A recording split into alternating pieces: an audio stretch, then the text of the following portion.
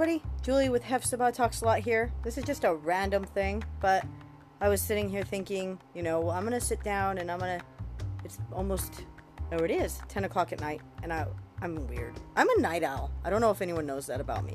I do my best thinking at night, which is why I cannot sleep. But I really want my podcast to stand out, so I'm trying to get away from the randomness and the rants. I consider most of my podcasts were just rants. I just felt like talking, and I did. So this series is going to obviously address that. This preamble might possibly go on the beginning of every single one of the series that I do, just so you know where I am. But it's really interesting because I looked up a Christian podcast, and then, there's tons of people named Christian, so you kind of, oh wait, that's not what I needed. But then I looked up some Christianity podcasts, and it's really funny because there was a list of 3 podcasts in a row, and they were they all had the different. So there was normal Christianity, diligent Christianity, and radical Christianity. Ironically, or possibly not, radical Christianity had no podcast whatsoever. So either it's a brand new podcast idea and they haven't fully launched it yet, or they just did that and then it fell away. Most of the Christianity podcasts I opened had like 1 or 2 or 3 podcasts, and they were all in 2018. So it's an interesting phenomenon with our Christianity that people can have these amazing podcasts that go on forever, and Christianity podcasts tend to fizzle out. And that's basically what happened with mine. Although mine was Christianity and random things, so I stuck to my original plan. But I'm revamping my podcast to be focused on Christian things. Mainly because I need to study God's Word. And I feel like if I love doing podcasts, which I do, it's a motivation for me to spend time in God's Word so that I can create a podcast for you. So that's my goal. The Diligent Christianity had 2 podcasts in it, I think. It's irony, I'm just telling you. And the normal Christianity had tons. Isn't that so relatable? We are normal, and we want to face things or hear things that help us with the normal, right? But no one wants to be radical, which is ironic in and of itself, because God has called us to be radical. He really has. And I don't mean, in your face, Bible thumping, crazy, horrible people that have no respect for the love that God has for everybody. I'm talking about radical to the point that my life does not blend in with this culture, and my life does not blend in with this world. Radical. And diligent? Oh, yes, he does want us to have diligent Christianity, where we are dedicated and focused, and we have that steadfastness, and we stick to it. So, this is my preamble before my series, and I plan to continue doing series, so hopefully that happens. So I just hope that you enjoy my podcast, and I hope that it continues to get better. However, I am human, so please send me your thoughts, ideas, comments. Please be kind. You can be constructive in your criticism. Just be kind. Anyway, to htal.podcast@gmail.com, and I will love hearing from you, because so far I haven't heard from anybody when I made this little blurb for the beginning of my podcast. So there you go. Thank you so much for listening. I hope you enjoyed the podcast.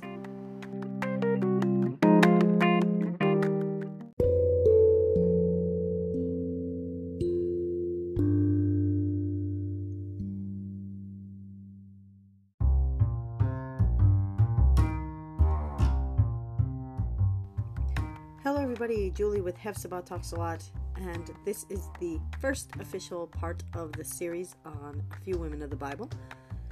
And I'm really excited. I hope you're excited. I'm talking about the Samaritan woman at the well. So this first segment is just going to be the scripture. And then I'm going to do another segment.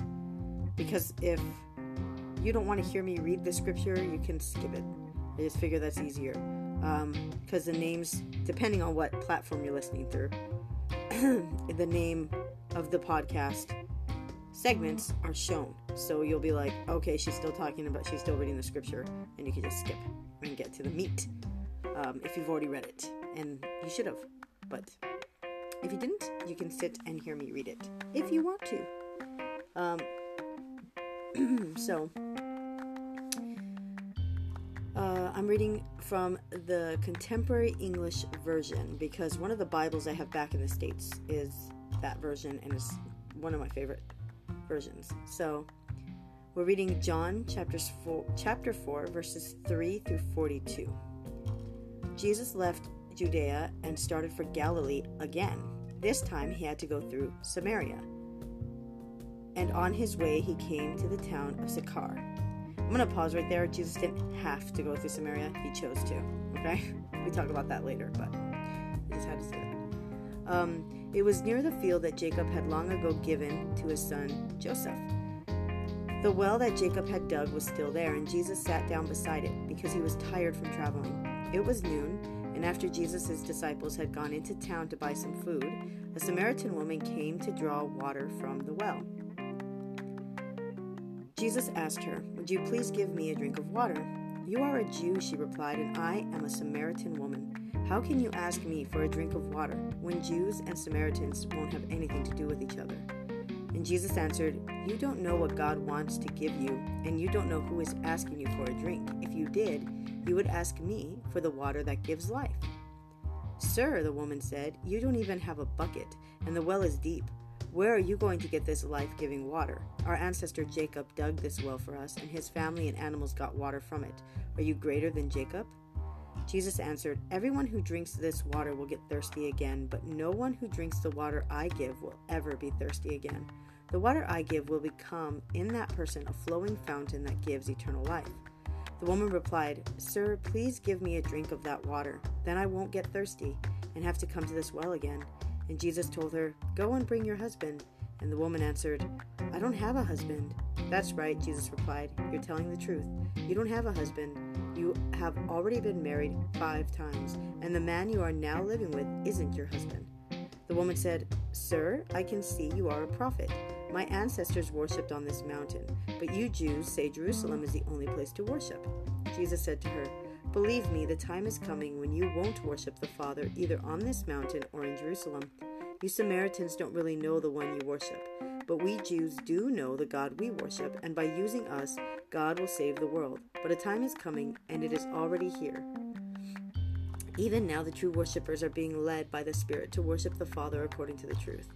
These are the ones the Father is seeking to worship Him. God is Spirit, and those who worship God must be led by the Spirit to worship Him according to the truth." The woman said, "I know that the Messiah will come. He is the one we call Christ. When He comes, He will explain everything to us." "I am that one," Jesus told her, "and I am speaking to you now." The disciples returned about this time and were surprised to find Jesus talking with a woman, but none of them asked Him what He wanted or why He was talking with her. The woman left her water jar and ran back into town, where she said to the people, "Come and see a man who told me everything I have ever done. Could he be the Messiah?"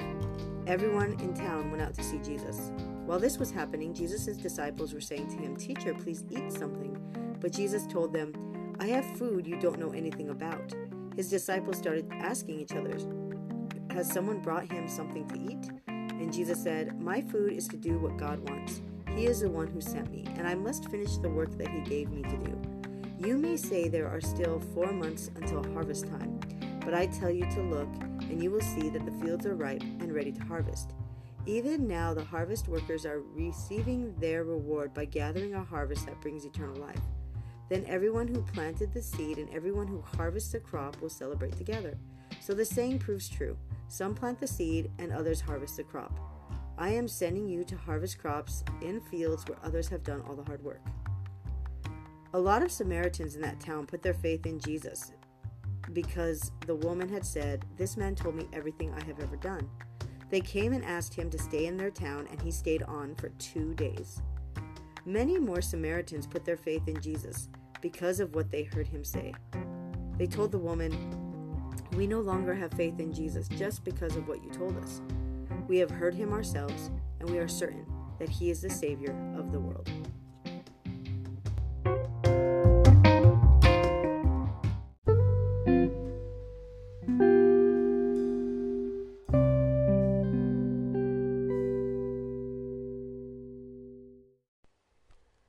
Alright, so we are going to just launch into this. But before we do, just a couple things. One, there will not be music on this part of the podcast because I feel music is a little bit distracting.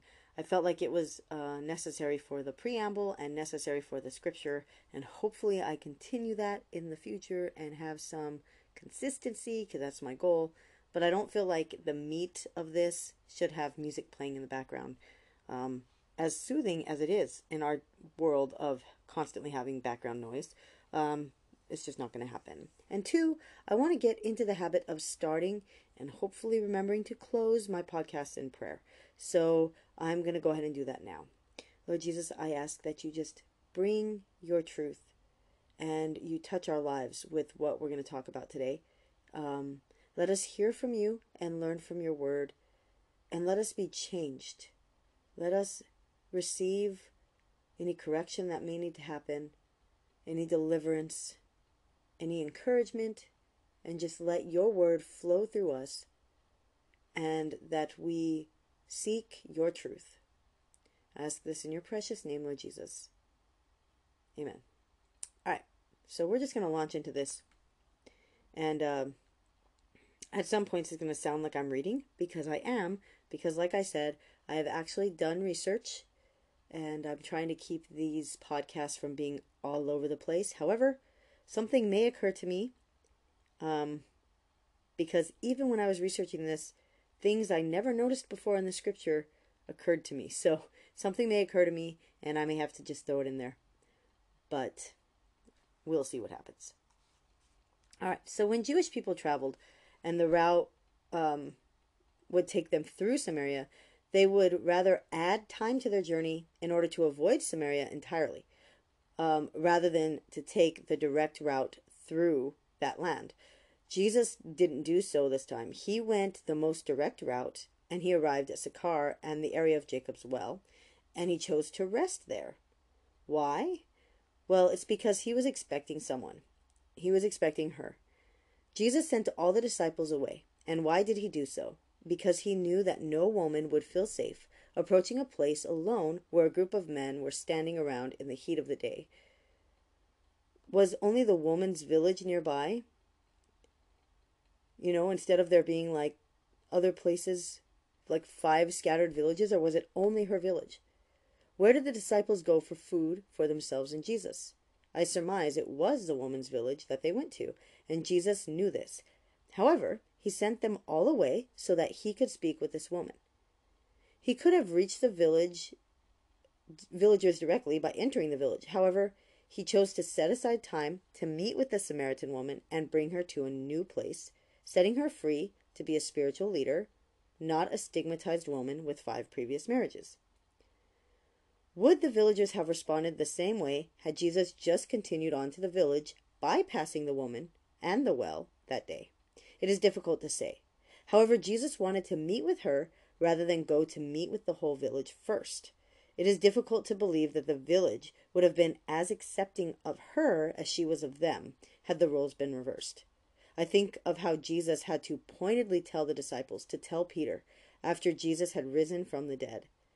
It is in our human nature to judge and shun others, especially those that have failed, or those that don't measure up to what we expect.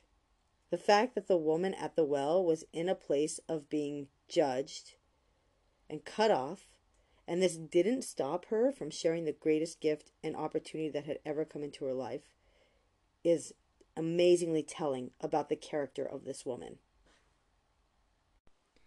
Secondly, Jesus didn't avoid Samaria, but the woman was avoiding others. The only reason she would go to the well during the hottest time of the day and do so alone was because she was ridiculed and judged by the other women. It had to be a lonely existence for her, living with a man who wouldn't commit to her in marriage, after being divorced and or widowed 5 times and having no children that we know of, or no young women in the house to help her keep house. It is a lonely life without friends, as we all know. And this woman had to have been living in a very dark place and living a very dark and lonely life. And it was this woman that Jesus arranged to meet at the time of day when she would be most accessible to him. The conversation between Jesus and the Samaritan woman is one of the longest recorded conversations between Jesus and an individual person. That is an interesting thing to think about. This isn't saying that it was the longest conversation he had had with any individual, obviously, just the longest that was written down and shared. That tells us that Jesus not only felt that this woman was precious to him, though he doesn't exactly tell us why, aside from him being Jesus and people being precious to him, but also that he wanted to make sure that we knew what happened by that well. Since none of the disciples were there to hear what was said, that means Jesus told them about it and John recorded it. Who knows how much more was said that Jesus didn't share or John didn't write? It is the same with Peter leaping from the boat and swimming to the shore to meet with his resurrected Lord, while the others are bringing the boat to shore with all the fish. What was said by that fire? It isn't recorded for us. We know that the conversation resulted in Jesus asking 3 times if Peter agape loved him, with Peter responding about phileo love, which is the one that Peter could truly say yes to. The first 2 times Jesus asked if Peter agape loved him, and Peter responded with the affirmative using phileo. Returning to the well, the woman was empowered to not cower or be silent. She asked questions and received answers. And she was one of the few people that Jesus confirmed undeniably that he was the Messiah in actual affirmative words. As we see in the scripture, she tells him that, I know that the Messiah will come and he's the one we call the Christ. When he comes, he will explain everything to us. And he says, I am that one, Jesus told her, and I am speaking to you now. There's only a few times that he outright says, I am Christ. I am he. I am the one. And she is one of the ones he said it to. It is startling that Jesus was speaking to a woman, and even more startling that she was a Samaritan. While the Old Testament speaks of the dignity of women, the Hebrew people had taken on the pagan cultural ideals of the day, a normal thing for all of us, and treated women as property or worse. And was she even a real woman? It surprised me to learn that some theologians believe she is a symbol representative of Samaria because she is not named. Ironically, in the book of Hosea, Gomer is named. The prostitute Hosea is told to marry by God, and some theologians believe that she is not a real person either, but is an example of Israel's unfaithfulness to God. Symbolism, hyperbole, whatever. Yet she has a name. So where does one truly determine whether a person actually existed or not? Apparently it is based on what the one interpreting it wants to believe. So what do I believe? I believe that both Gomer and the Samaritan woman were very much real women, exactly as the Bible says. I believe that God doesn't make his word confusing. If Gomer or the Samaritan woman were not real women, I believe the Bible would tell us this outright. Jesus would tell his parables and be quite clear. It would be the same in these cases, I believe, especially with the Samaritan woman. Why would Jesus have John tell about this encounter as a real encounter rather than Jesus telling it as a parable? The answer is that he wouldn't, leaving the obvious answer to the question to be yes, the Samaritan woman was a real woman with real pain and real struggles, real sin, and real redemption. So was she truly married and divorced 5 times? The Bible tells us that she has had 5 husbands, and that the man she currently lives with isn't married to her. It is clear that women couldn't initiate divorce in those times and in that culture, so that would mean that the men would have to choose to divorce her. This would also mean that after a couple of these divorces, other men would still choose to marry her and then later divorce her. So this would show us a truly damaged woman. What would make her so desirable that men would seek to marry her after so many divorces? And what would make her so undesirable that she would be continually set aside? So to address this, one must surmise that while there could have been one or two divorces, more than likely she was widowed most of those times.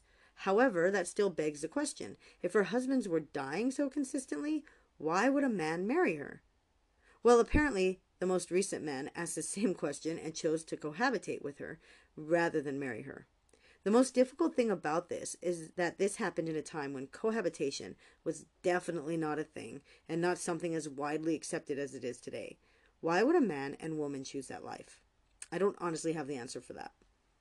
However, cohabitation in that day was either a prostitution thing or you were a concubine.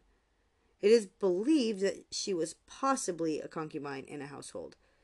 This would be an acceptable practice in that culture, but mainly it was for more prominent persons. Either way, she was definitely going against the grain and breaking the norms of society, and not in a good way, leading her to being judged and ostracized.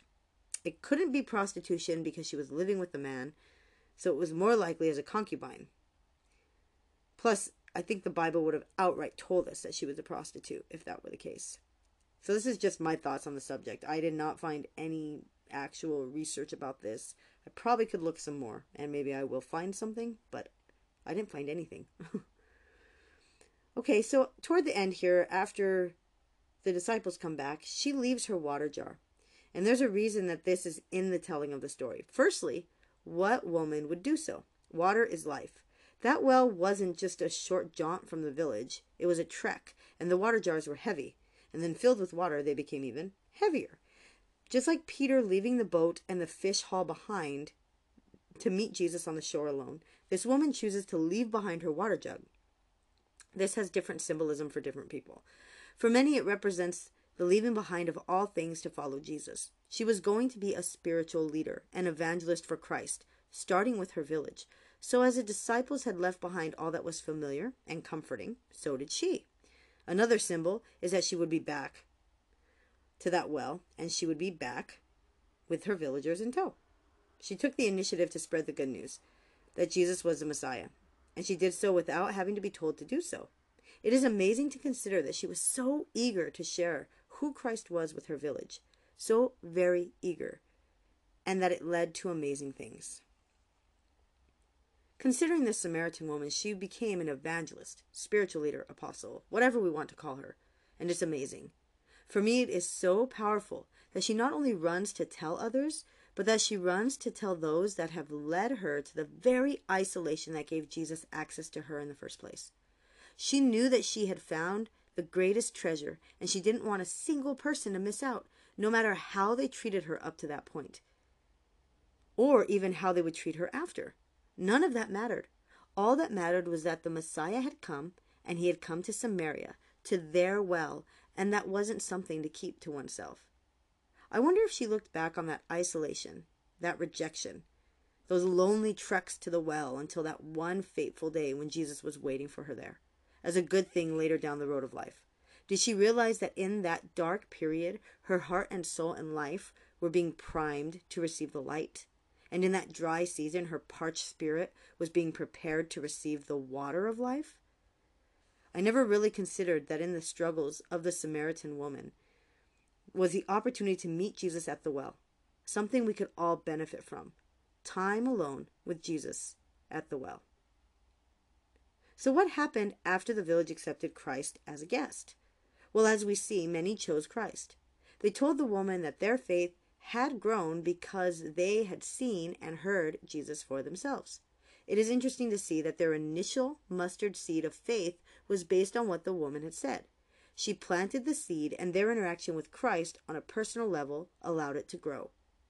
That is our lives as well. Someone tells us about Christ, we believe, and then as we choose to learn more about him, we grow in our faith. I can recall when someone commented that I must get asked out all the time, and I couldn't understand why they would say such a thing. I never get asked out. But it was Christ in me, you see. It was his amazing love and attention that changed my appearance, that created a change others could see, that attracted them to me, but not for reasons of other physical attractions that happen. There is something about the encounters with Christ, the personal time spent, that creates a change and makes others wonder what it is that is so appealing in a person. Sometimes they ask, and sometimes they don't. I believe when the woman returned to the village, this very change rested upon her flesh, and there was no denying that something had transpired, and the villagers believed based on that alone. Based on her words and the absolute beauty of Christ upon her, they believed, invited Jesus to stay, which he did for 2 days, leading to their belief being further solidified and leading to many Samaritans being saved. But what happened to her? What happened to the Samaritan woman? We don't know. That to me is one of the biggest questions I have. Did she leave the village or stay? She would have had to either marry the man she was with or leave him. Would someone in the village have taken her in, since she was instrumental in their meeting the Messiah? Possibly. Was this her home village, or did she have a village to return to? And did she return to it? Did she become a follower of Jesus, being a part of the crowd that followed him and ultimately part of the new church? For me, the two most feasible options are that she remained in the village, either married or not, but no longer living in sin, or she followed Jesus and became part of the New Testament church. As I said in the introduction podcast, I believe she wasn't named so that she would not be chased by the stigma of her past when others in the church met her. The disciples had to have known her name. They spent 2 days in that village, yet John abstains from saying it, and I believe there is a reason. We won't know this side of heaven as to why this was the case. I believe that God has something to tell us about that, but we just won't hear it here. The Samaritan woman is definitely one of the richest parts of the New Testament for me. There is so much to learn in her story, so much to see, and I've barely scratched the surface.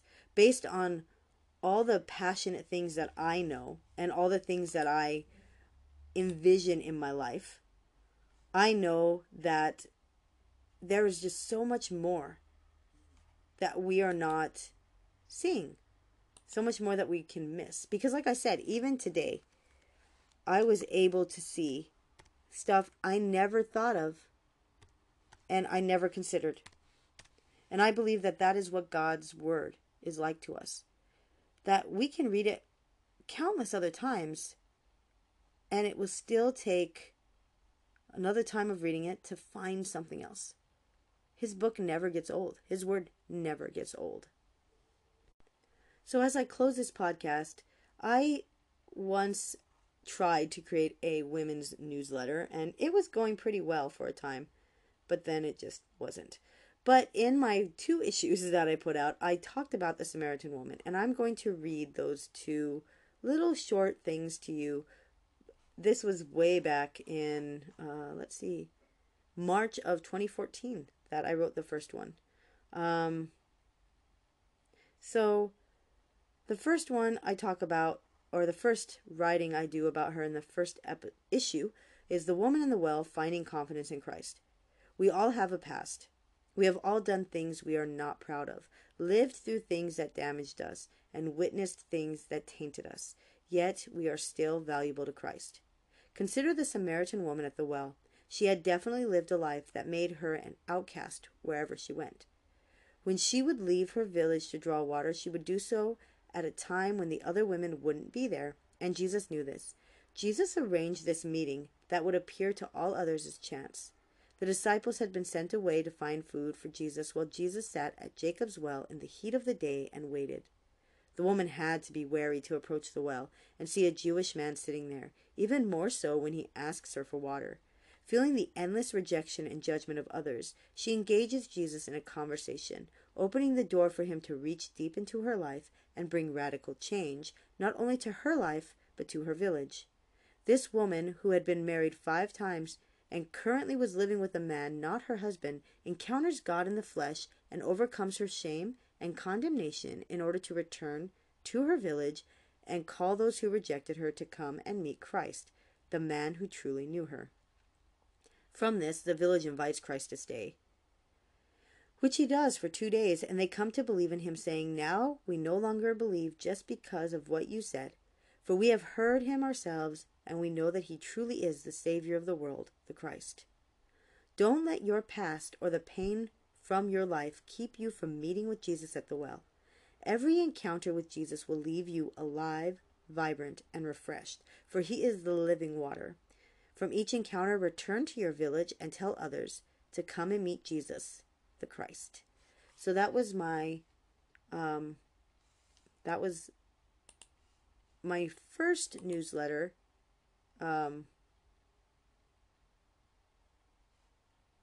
And like I said, that was a while ago.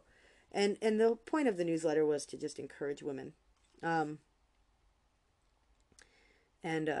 I really wish I had stuck with it, because it was really it was a stretching time for me, because I was creating all the content myself. But that's okay. I don't think it was time. It was not timing. I don't really have an audience to send it to now anyway. The woman at the well, her story didn't end there, and this is the April 2014 issue, the only other issue that exists. So it says, "If you are like me, you took some time to consider and wonder about the Samaritan woman at the well, and what happened after Jesus left the village forever changed. We know for a fact that her life was changed. We choose to believe that she took the steps, as we all did, to leave behind the circumstances Jesus had found her in. Did she return to her parents' home? Did she marry the man she was living with? How did her life continue moving forward from that day on? One thing that we can be assured of is that her story didn't end when Jesus left the village, and those who despised her informed her that they believed in the Savior due to what they'd seen, no longer just because of what she said. We know that her testimony had weight and value, even in a town where she was alone and shunned due to her sinful lifestyle. Just like the woman at the well, our story doesn't end after our encounter with Jesus. In fact, we continue to walk and grow and change, and yes, fail, and thankfully we continue to have encounters with the risen Lord. It is easy to look back at what was and consider it to be the best times of our lives, to long for them, to desire to return to them. Those days when everything seemed to come easily as a young believer, those days when friendships were simple to maintain and blessed all involved, seem to be the places where we long to return and dwell. Remember, however, that this is a journey, and just as the woman at the well had to make choices and continue in her journey following after Jesus, so must we. It is a dangerous snare to remain at the well, to remain at the place where Christ first found us and met with us. Rather, we are called to run the race and to follow after him. Jesus is an amazingly tender leader. He takes us through dark forests and bright meadows. There will be storms and there will be difficult days, but there will always be strength, joy, support, and help from him. He provides for all our needs, including the mental and spiritual and emotional ones.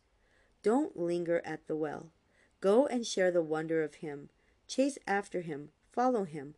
Go to the courts and sit at his feet, and never ever return to what once was. He called you out of that place for a reason, for a purpose, and it cannot be found staying in the same place where he first met with you. This is a journey. It is a journey we are blessed to take with other believers. Our testimonies and our experiences will help others if we leave the well and speak the truth and revelation of Christ. We are designed to be conduits of Christ's love in this world. In order to give, you must be filled. Take time to be with him, to speak with him, and then bless others.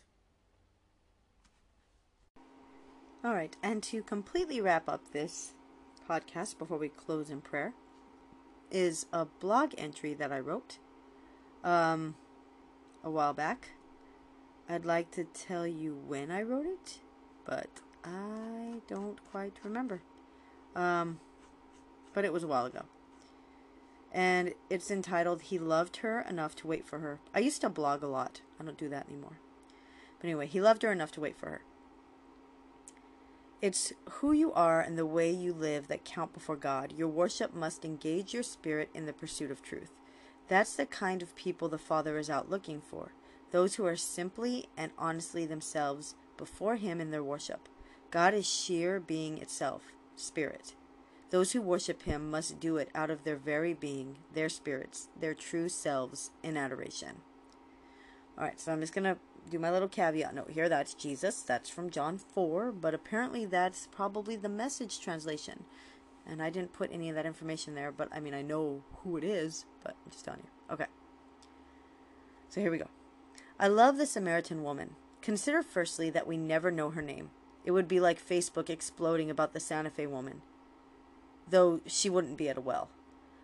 I have never had a boyfriend, never opted to move in with a guy and live with him outside of wedlock, never been married or divorced, but still, I love the Samaritan woman. The damage that occurs in a relationship that is shattered, no matter the level of intimacy, is deep and continuous. In fact, when we are damaged, it is hard to open up again. What do we know of the Samaritan woman at the well, the very woman that Christ waited for? Not a lot. I think that's for a reason. If God wanted us to know her name, he'd have told us. If he wanted us to know more details about her brokenness, he'd have told us. Consider how easily we excuse ourselves, be it in a good way or a bad way, when we know more details than we should.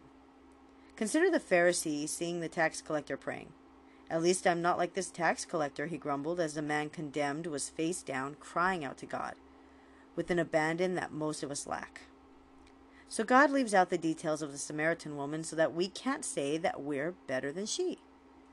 Would we want to be better than a woman that is an outcast and Jesus chooses to wait for, to meet with, to have a divine encounter with? A woman who changes the course of her village with her testimony, putting aside her fears of being hated and judged, as she surely was, just so others could meet Jesus? I dare say that many of us would like to be better, to be more than this woman, mainly because we focus on the sinful past of her, rather than the redeemed future. How so like our churches today? Or maybe not. Maybe our churches today focus more on the excusing of sin than the judging of it. And why not? Surely we are all under grace, yes? Surely none of us are perfect. All of us are meager humans who can only do so much. God understands. He understands our weakness to sin. Surely he does, but then why does the word of God say, God is holy, you be holy? Reference 1 Peter 1:16.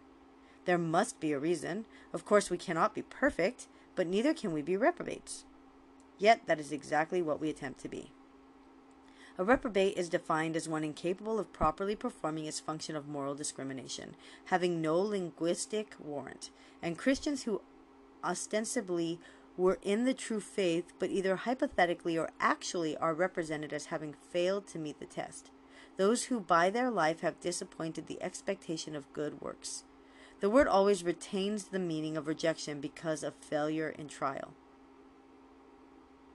And let me just see. I'm going to tell you the reference on that one because I obviously quoted something. The CI for a quote reference. Okay, let's see where that is. Sorry, give me a second.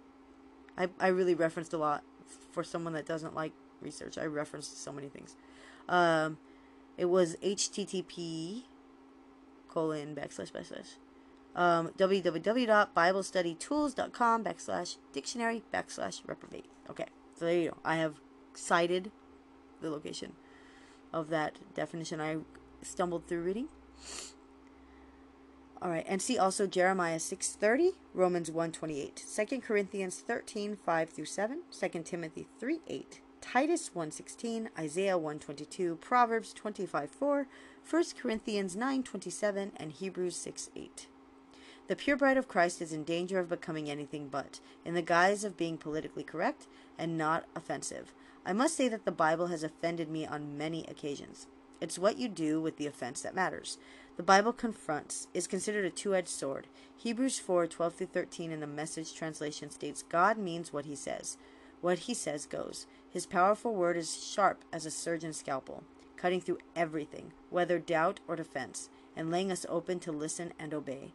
Nothing and no one is impervious to God's word. We can't get away from it, no matter what. Yet how many churches today are actually full doctrine, full gospel believing, and following churches? How many, under a guise of love, have accepted sin into their doors and made it okay? I dare say it's many. Yet I digress. This isn't about the church, nor my opinions of it, but rather about a single woman, a Samaritan woman, at a well, late in the day, alone save one man, the greatest man to ever live, who sat weary and hot beside the well, waiting for her. Consider her past for a bit. There are many possible scenarios. I consider two primarily. One, she married for love and was broken by the divorce, the loss of this love. Two, it was an arranged marriage, yet she was still broken by the divorce, the loss of the union. One thing to know is that the man is the one to divorce the woman, as she had no rights at the time. So he put her out, pushed her aside, for whatever reason it may have been. Was he unfaithful? Was she? Was there abuse? Was she barren? Why would he set her out? We'll never know this side of heaven, and that must mean it matters little in the grand story. She was married, and she was divorced. That we know for truth. Caveat here. As I said, you learned something new. Or she was widowed. So, it isn't only one or the other. She could have been widowed. Moving on. Consider how in many churches today, divorced persons are considered second-class citizens in the family of God, outcasts in a land of outcasts, the lepers of the church. Divorce isn't contagious, yet we treat it like it is. So it is that they are ignored, their pain swept into a corner, and the topic taboo. Unless, of course, you're an overzealous hypocrite and you shout your condemnation from the rooftops, misquoting and misusing the scripture regarding divorce and adultery in order to shame divorced people into eternal singleness. Unless they want to remarry their unsaved spouse, return to abuse, return to immorality, well, then they can remarry with the Lord's blessings. False heresy in the church, allowing immoral joining out of wedlock, allowing same-sex couples to leave ministries and remain in inappropriate relationships God himself condemned from the beginning, allowing abortion, abuse, and controlling behaviors, while beating the divorced person over the head with heavy Bibles. Knowing what I know in today's society, where divorce is more prevalent than even imagined back in Jesus' day, I can understand the woman's fear and loss. Yet, let's look at her life even closer. She found another spouse. She not only found another spouse, she found 4 more, marrying and divorcing, note, or being widowed, 5 times in all. Did Jesus call her an adulteress? Nope. Did he tell her what a horrible woman she was? How none could love one such as she? Nope. It is apparent that Christ loved her. Wow. Even in the midst of harsh judging faces of others, Christ sat at a well and waited for this broken, damaged, used, and abused woman to come to him, to come to draw water alone, so he could bring her to the healing she craved. So what right do we have in the church to condemn those who have divorced, for whatever reason, and found love again? What right do we have to condemn those who've divorced and never found love again? If Jesus himself could see the value in a woman married and divorced 5 times, or widowed, and living in sin at the moment of their meeting, why can't we? Consider that Christ does not encourage her sinful choices of cohabitation either. This is not to say that we blindly ignore the sinful immorality of ourselves. Yet we don't even see the end result. Does she make the relationship right with the man she is living with? Do they marry? And does this one truly last? Does she return to her father's house and live out the rest of her life as a single woman? Does she follow Christ to the cross and watch the man that truly loved her inside and out die? Does she know of his resurrection? Is she one of the ones he visited after rising from the dead? Most times I read the Bible for what it is and move on, but the Samaritan woman intrigues me. We have nothing in common, save a divine appointment with Christ. Nothing to join us through the centuries, nothing to link us as we are linked. Why should I even care? It's one of the passages of scriptures in the book of John. And why should it even matter? We see in John 4 that Christ cares for women, sees them as valuable and worthy of his time and interaction. He doesn't crush women under his heel, doesn't ignore them or reproof them. We see countless proofs of this, not just the Samaritan woman. We see the woman with the issue of blood, Mary in the alabaster box, Mary at the tomb. Why did Jesus wait for her there? She would have known he rose again when she saw him later, but no, he waits for her so she can run and tell the disciples he is risen, he's alive. Yet with the Samaritan woman, I wonder why she would marry and divorce 5 times. Of course, now I know she could possibly have been widowed. Why she would then cohabitate with the man. A very shameful thing to do. I wonder if she had a family home to return to, if she remarried or left the village, or if she was accepted as a single woman there and made a living with the making of cloth, or something that women could do in those days to live. Did she ever have children? Did she become a full disciple of Christ? Do we meet her later, with her name given at last, and no reference to her past as a Samaritan woman at the well? Is she one of the women of the new church talked about by Paul, or one of the other disciples? So why does it even matter? This is why. Many of the Samaritans in that village committed themselves to him because of this woman's witness. She led the way for her village to come and meet him, to invite him to stay, which he did for 2 days, and from her initial witness they were intrigued, and from the interactions with Jesus that followed, they were saved. A woman, outcast among outcasts, hated and alone, broken and damaged and bruised, where only she and Christ could see, overcame her pain and fear of rejection, and spoke boldly to the very people that despised her. Come, she called to them, come and meet the man that knew everything about me, knew my heart and soul, all the things I've done in my entire life. Is it possible? Could it be that he is the Messiah? The fact that they follow her back out to the well is amazing in and of itself. She who tread to that lonely place every single day, all alone, came that day with her village at her side.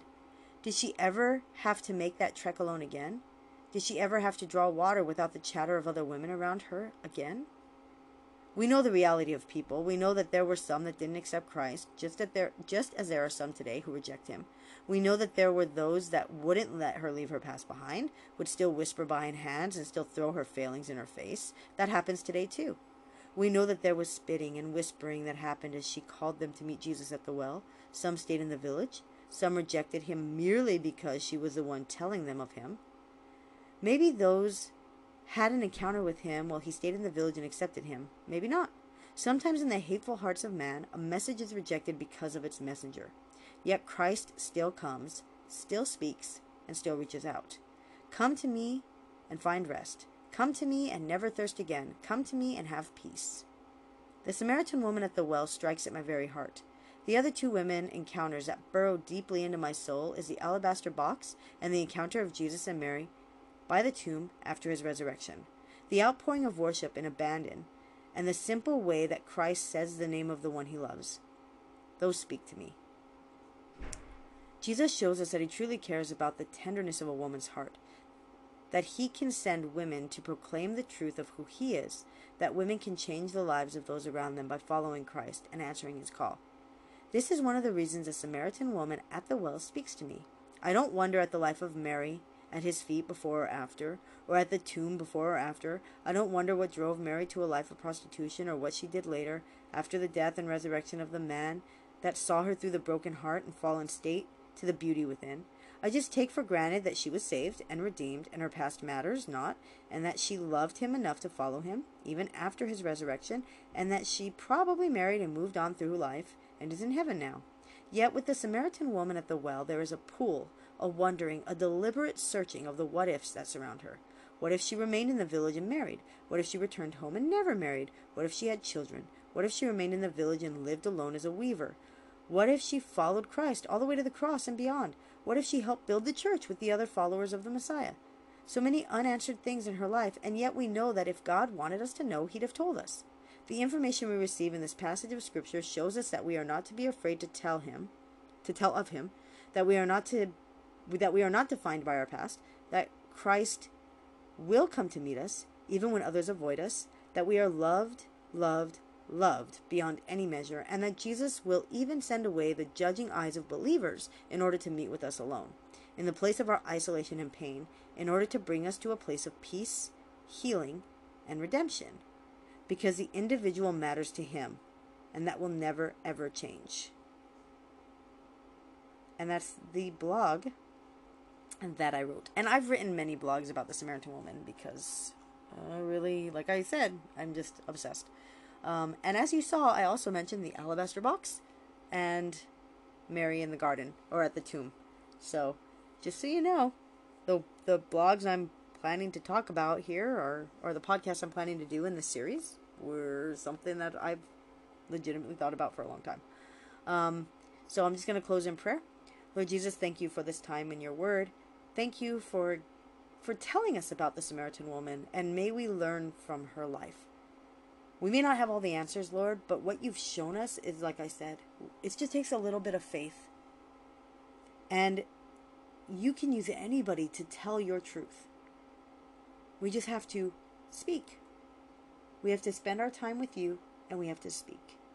And I thank you, Lord Jesus, that you show that women truly have value, and that you can use a woman to reach the lost, that you can use a woman as an evangelist, as one to run ahead and tell of you. Because that's exactly what you did with the Samaritan woman. That's what you did before you told the disciples to do this, to go forth and to reach the lost. She did that before you even gave that command. And that's amazing to see.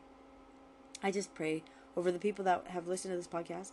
If they don't know you, I pray that you would touch their hearts and you would draw them to you, and that they would accept you.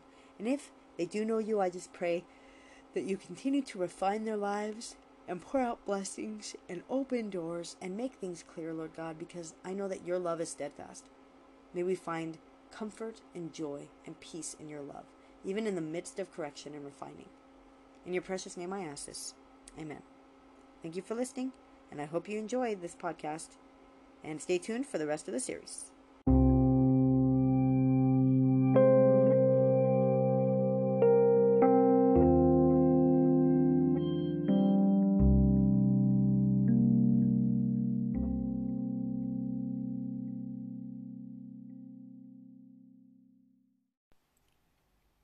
All right, so when I did this podcast, I was searching forever for a song I wrote. Now, I'm not a songwriter, and I'm a okay singer. I'm definitely not a very good vocalist. When I asked God about it, he said that he gave me just enough ability in the vocal range for me to enjoy singing, but never for me to be a lead singer or anything. And for me, like, my biggest dream is to be on a worship team and eventually lead worship, but I don't know if that's God's desire for me or not. I'm not going to limit God. I don't know what his plans are. But anyway, so I wrote this song, and today I was looking for something completely different, and I found that I apparently posted the video on YouTube of me singing this song. So, like, the first minute and a half, I took some footage from a movie about Jesus. And so, like, the first minute and a half of the video is basically the woman on her way to the well. So where we're starting this, she's at the well drawing water. She's already seen Jesus. He moved. She's drawing water. And then they're going to have a conversation. And then you're going to hear me singing. Now, once again, be warned, I have said I'm not a very good singer. And what I did here was I used, like, voice recorder. Like I did on my computer. And I don't believe I did it on my phone. But I used voice recorder, and I would record myself singing what I wrote. And then I played it and sang again. And I think I did that like 3 times to give myself like backup and to do like the echoes. So it's going to sound kind of weird, but it is what it is. I'm going to put the link in the description, and you can watch it. And maybe the sound quality will be better. I can actually guarantee the sound quality will be better, because I'm currently playing it and recording it on the phone. And let me think, what is another thing I was going to warn you about? I don't know where I got the music from. Like, there's actual music playing in the background, but I don't know where it came from.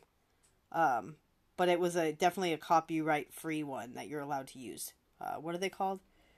I want to say free range, and that's not right. But public domain. So it was a public domain, because I wouldn't use music that wasn't mine to use, for sure. But I'm sure I say that somewhere in the description. I don't know. But anyway, here we go.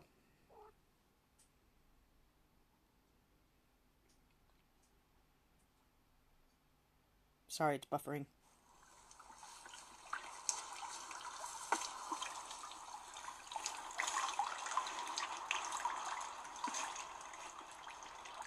Give me to drink.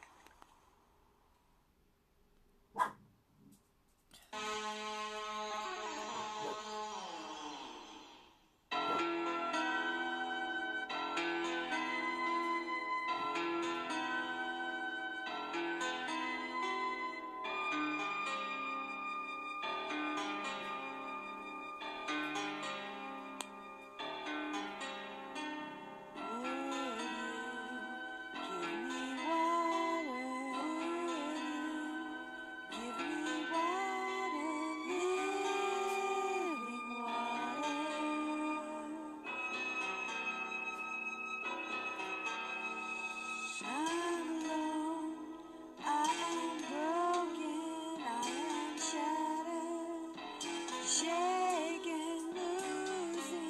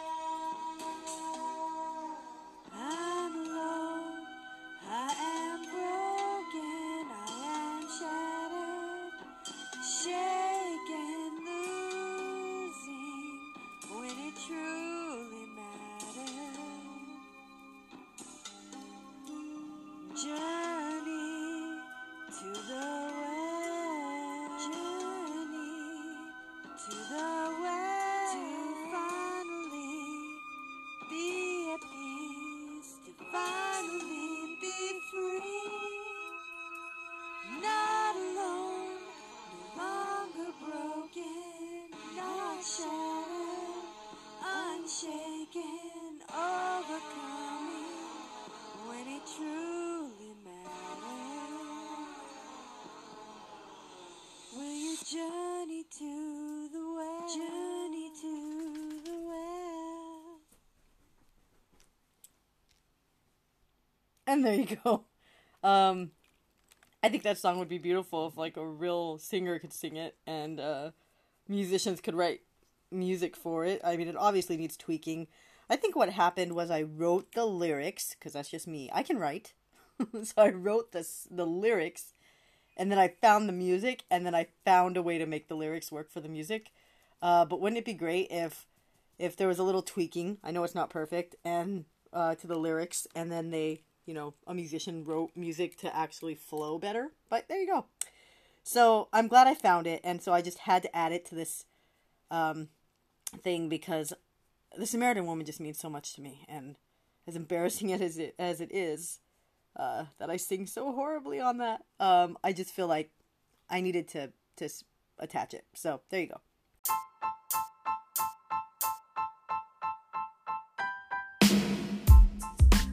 Hello everybody, it's Julie with Hefzibah Talks A Lot. I'm just going to take 1 second, okay, maybe a little longer, to talk to you about writing.com. Now, I'm not doing this for any money or anything. I'm just letting you know about a great supportive community that I think it would be great for you to join. Writing.com has been around for a long time.